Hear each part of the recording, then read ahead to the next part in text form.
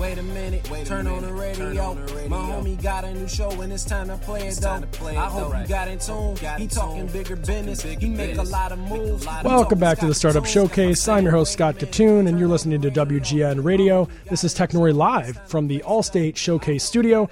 Joining me today, he's been kind enough, is Charlie Meyerson. Welcome back. Glad to be here. Of course. And Stefan Birrer, you are joining us now as well. You are the CEO and founder of PhenixP2P.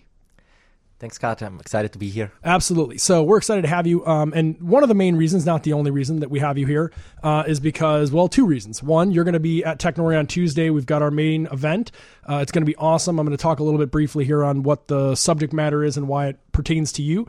But also, I wanted you to be here with Charlie because Charlie is a media personality, media expert, and we continue to read off the list of things for Charlie to make him blush. All of them are embarrassing and probably overstated. But go ahead. Well, hey, I need to make my case for why I've got experts here. So you're an expert now, whether you like it or not. I'm fine with that. And we want to talk a little bit about the importance of engagement, the importance of real time, meaning real time. So we're going to dive into that. But first, the Technori Showcase, if you guys out there listening want to learn more about it, you can go to events.technori.com/GoGo. The keynote will be John Wade, who's the COO of GoGo, if you're familiar with GoGo Air, the Internet of the Sky. The reason that we have you on that pitch event, if you will, is because data connectivity, you've all heard about this in the news, Verizon getting in sort of trouble with their what is unlimited, not unlimited, Sprint and all this data stuff. Well, it actually matters. In order to stream video, in order to deal with latency, in order to open up your app and have Facebook work and Amazon work, there's got to be a connectivity point that is actually strong enough to support what you're doing. And I think a lot of people take for granted that it's not their phone, it's not their TV. They don't have to throw the remote at the TV when Netflix doesn't work. It's actually the data connectivity and sort of how it all works. And you know quite a bit, Stefan, about how this all works. Definitely. At Phenix, we are a real-time video content distribution network, and we provide technology to make interactivity and streaming in the internet possible at a large scale across the globe, and keeping the latency low so that you can actually get that engagement with your audience. So I think, on behalf of people who are, like me, not so technically sophisticated, when we talk about latency, we're talking about the delay between the time something's really happening and the time people see it on their phones, right? Exactly. So if you watch a TV, let's say Game 7 on the Cubs playing the World Series, and you also happen to be next to the stadium, you actually will notice there's a substantial lag between when it happens in the stadium and you hear people cheering about it, and you actually see it on the TV in the bar next to it. And that's kind of like, spoiler alert, right? And so the same thing happens for every type of streaming services. If you have your neighbor watching it on one channel, you watch it on the internet, it's not going to be in sync, right? You may get the goal, the score, the touchdown in the other room before you see it, and that's kind of like a big spoiler. And so this is the part where people go, who cares, right? Because you've got, so what, it's a couple seconds behind, so my TV show is a little later, I go into the bedroom and it's a little bit, I hear it downstairs before I get in the room. But it actually does matter. It matters a great deal because as we start to move where Facebook is going to be streaming college football games this year, Twitter has been streaming NFL games.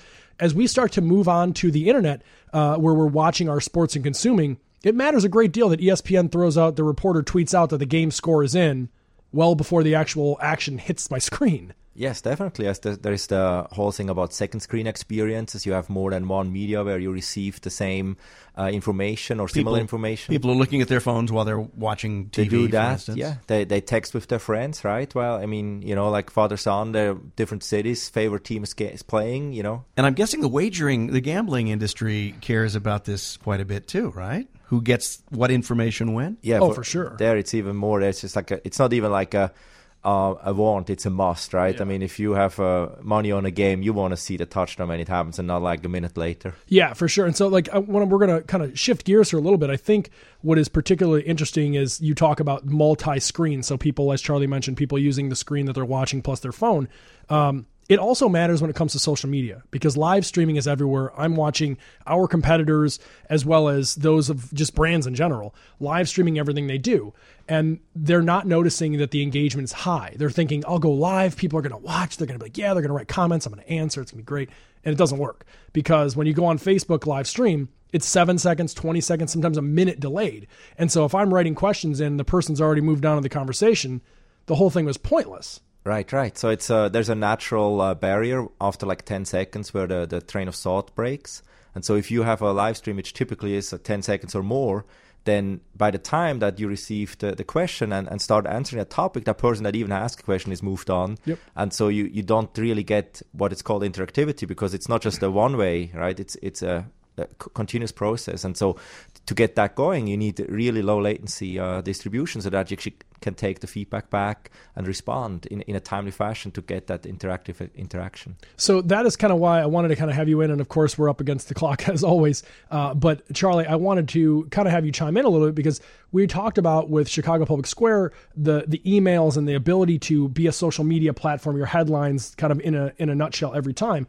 If we don't have the ability to be in real time and get people and sort of be engaging, create an engaging environment where they can communicate with you and you can communicate with them, I feel like that's where the internet media, quote unquote internet media, is going to lose a little bit of their luster, is if they can't figure out a way to make this as engaging as it was before on TV. It's obviously a challenge, but I think that, for now, given the landscape, the technological landscape that we have, the social media landscape that we have, it's incumbent upon content creators, whether it's email, whether it's podcasts, whether it's audio or video, to create content that with a shelf life in mind. So many podcasts or pre-recorded audio that you hear now on Amazon Echo, for instance, or through Alexa or Google Home. Yeah. If you ask for the latest news, you'll hear words like coming up in an hour or in the next few minutes or later tonight. Well, people who are creating that content, if they want it to be useful in the future, need to think about, how is this going to sound an hour from now? Yep. Is this going to be valuable or intelligible tomorrow? And if not, well, they need to start thinking in terms of expiration dates. Yeah, and I would actually add, and I kick it back to you, Stefan, before we head out of here. One of the things that Charlie just mentioned, that we'll catch you in an hour, we'll catch you in tomorrow. I think with my generation and younger, you're losing that. If you told me I'll see you tomorrow, I'd be like, oh, okay. Like, I have no idea what my life is going to be in 15 minutes, let alone tomorrow. So if you've got me right now on social media, it popped up that you are live. If you don't say right there, you can ask me questions right now in the next 35 seconds, I'm gone. So you've got to, if you make that promise, you better deliver. And so when I go hit on that to watch you live, it better be live and I can interact, or I'm never coming back. Yes, there's important aspects to like that interactivity that increases the engagement, and the engagement can be measured, right? So people will spend more time with your brand, with your broadcast, which has all kinds of good benefits, right? When you talk about monetization and so on. That's why fundamentally, it's the dollar that will make it care, right? Because speed is money. Yeah, speed is money. It gets better engagement, more time, more advertisement, and so on. And that's all it's all about, right? You want the mind share, the time with your audience. I could absolutely talk to you for hours about this. This totally fascinates me, not just media and how people consume, but like the actual how, the real configuration part of it. For people to learn more about PhenixP2P as a business side, where do they go to learn more? Visit our website, and if you are in technology and have a need for real-time streaming, please contact us and mention Scott Show, and we give you 3 months free services. Very cool. And if you want to get those free services and you want to learn more about this, honestly, events.technori.com/gogo. Come to the event on Tuesday night. It's at Chase Auditorium. If you're downtown, you'll be able to talk to Stefan, literally ask these questions directly, and it's going to be an awesome time. So thank you so much for coming in today to talk about this, and we are going to talk a whole lot more on Tuesday night. Thanks for having me, Scott. Of course, absolutely. I'm Scott Katoon, and you've been listening to WGN Radio AM 720. And now the much-anticipated Ye Kim interview with my friend Martez here. I'll give you a little background. He is a Southside